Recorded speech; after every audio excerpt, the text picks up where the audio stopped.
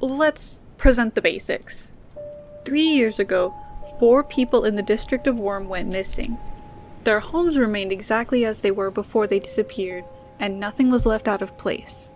There were no letters left, no goodbye notes, or even calls from other cities to let their loved ones know where they'd gone. There were 4, and now there are 15. In the past month, 12 more people have disappeared in the exact same manner. Only about 400 people live here.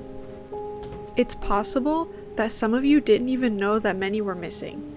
These are mostly people that have either been sick and bedridden or so menial in their lifestyle that no one around them truly noticed until asked. But reports are public information, and the giant missing persons posters around town are kind of hard to miss when they pile on each other like black and white paper sardines.